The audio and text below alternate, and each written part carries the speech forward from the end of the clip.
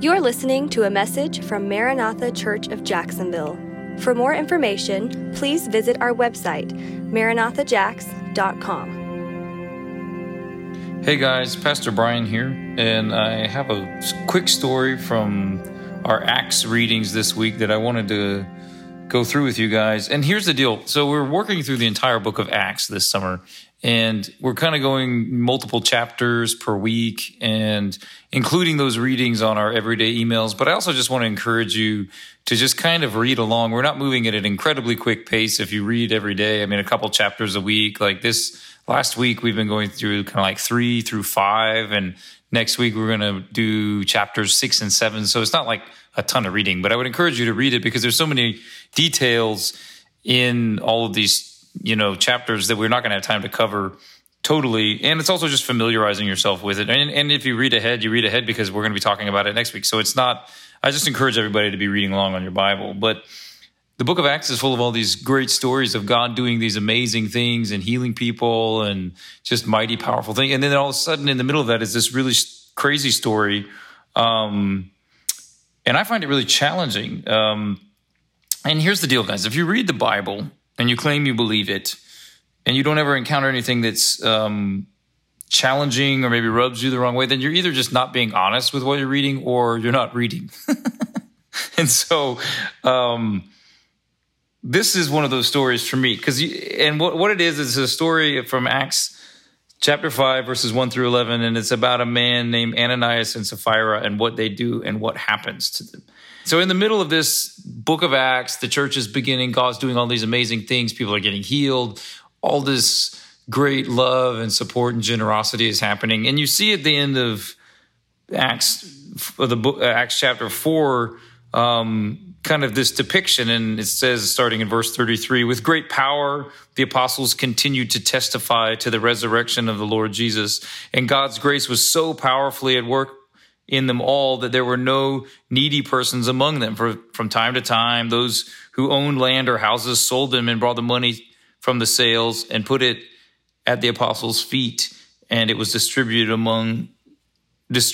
to anyone who had need. And so what you see is that these guys just out of this encounter with God and the love they feel from God, and they just are filled with love for each other and want to take care of each other. And just out of the generosity that they've experienced from God, they're selling property and bringing this money to the apostles' feet, and they're giving it to the people who need it. And it's this kind of amazing environment of people caring for each other and loving each other. And it's not like a law. Like, they're not doing this because they have to. They're doing it because they want to. And that's just that would be an amazing group of people to be a part of. But in the middle of that, you find this man. So that's the end of chapter 4. In the beginning of chapter 5, you see this man and his wife, Ananias and Sapphira, and they kind of get inspired by this environment and they move in to do something like that.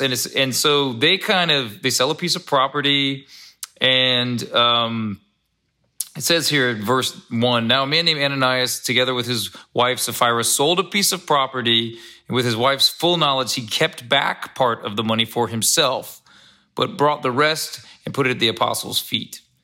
And then Peter said, Ananias, how is it that Satan has so filled your heart that you have lied to the Holy Spirit and you have kept some of the money you've received for the land? Didn't it belong to you before it was sold? And after it was sold, wasn't the money at your disposal? What made you think of doing such a thing? You have not lied just to human beings, but to God. And when Ananias heard this, he fell down and died.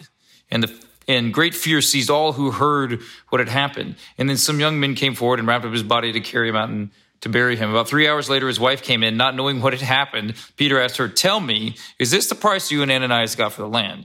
Yes, she said, that is the price. Peter said to her, how could you conspire to test the Spirit of the Lord? Listen, the feet of the men who buried your husband are at the door, and they will carry you out also. And at that moment, she fell down at his feet and died. Then the young men came in, and finding her dead, carried her out and buried her beside her husband. Great fear seized the whole church and all who heard about these events. So you got, again, this amazing situation of God literally healing people and people finding out about Jesus and all this stuff, and people selling property and giving money to each other, like this amazing environment. And then in the middle of this, these two people lie and they're dead. You have to stop and think, like, or ask some questions about, okay, like, couldn't they just say, gosh, guys, why did you lie? And we know you lied, and that's not and deal with it in less severe ways. I don't think the problem is that they kept back some of the money. I think that they could have kept some of the money and said, hey, I needed some of this to buy off this other thing or whatever, but here's the leftover I have and I want to give it to help people. I don't even think that that's a problem. I mean, in my opinion, it seems like it wouldn't be.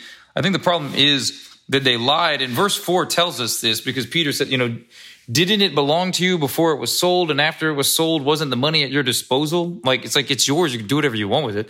And then he says, what made you think of doing such a thing? You have not lied just to human beings, but to God. So it's like trying to appear like you're doing something you're not was the problem, not what you did. He would have said, this is wrong for you to keep any of this. I think if it was that case, it was the situation is they're trying to appear sold out, and they're not being that. So it's the lying to God that's the problem.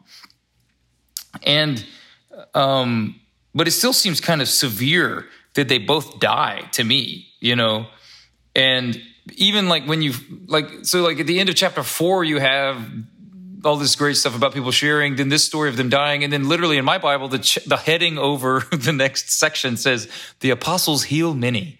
And then it goes on about like how the apostles are healing people. And so, I've struggled with this a little bit, and I went looking around, and I found a theologian I really like named Craig Keener wrote about this, and he wrote this: it is because they pretended to be what they were not. God does not want pretend revival. Hypocrisy can corrupt the entire movement, if not exposed and expunged, like a little yeast that spreads throughout the loaf, or cancer that metastasizes throughout the body. Fake commitment can infect the entire community and turn the real revival into fleshly imitation revival, a toxic substitute for the real thing. So what's really going on is lying and holiness are the issue. And you don't play around with God's holiness. You see in the Bible several examples. I mean, God doesn't strike a whole lot of people dead throughout the Bible. It does happen, but you see in Joshua 7 when Achan keeps some of the plunder from Jericho that he's killed because of it, because God says, do not do that. And then you see Aaron's sons offering strange fire on God's altar, and they are killed for that. And then when even like we talked about a couple weeks ago, the guy named Uzzah who tries to steady the ark of God, which God said, don't touch this, he gets killed. And these are upsetting things because it says even in that David got upset when that happened. So it's not just upsetting to read, it's upsetting to encounter. But I don't think that God would have been angry with Anna and Sapphira if they had kept some of the money to do something with. It's because they lied, and they lied in front of other people, and that God was concerned about this. And the lesson here, I think, is to not play with God. Like, don't play with God thinking you're going to get away with something. Be honest, because God knows the truth already before we even say anything. And so we're only fooling ourselves to think that we can fool God or other people, or his people. And this is a severe story. It's like God takes himself seriously. He takes, his holiness seriously, and he takes his church seriously, and we should as well. Knowing also that God is loving and kind and all these sorts of things. But because of that, you don't think you can get away with anything. God is serious. And here's Craig Keener. I'll read this to close. He says this: now, God striking people dead is not common in the Old Testament, and it's even rarer in the New Testament. This is the only example in the Gospels and Acts where God's character is regularly revealed in Jesus as he compassionately heals the sick and delivers those who are demonized. But it still has something to teach us, especially when we pray for revival. In deeper intensity with the Spirit, we become more aware of God's holiness and more aware of what it means to be consecrated to him. We desire to honor his holiness, to draw deeper in his presence. Just as poison is bad for the body, some things are spiritually toxic for our personal or communal spiritual welfare. A life or community sensitive to God's holiness will be allergic to spiritual toxins. May we desire even deeper holiness. And may those around us be drawn to such holiness that comes not by legalism. That's just fake holiness. It comes by the Spirit, who reveals to us the holy and awesome God, maker of heaven and earth, who has graciously chosen to dwell among us. And to that I say, amen.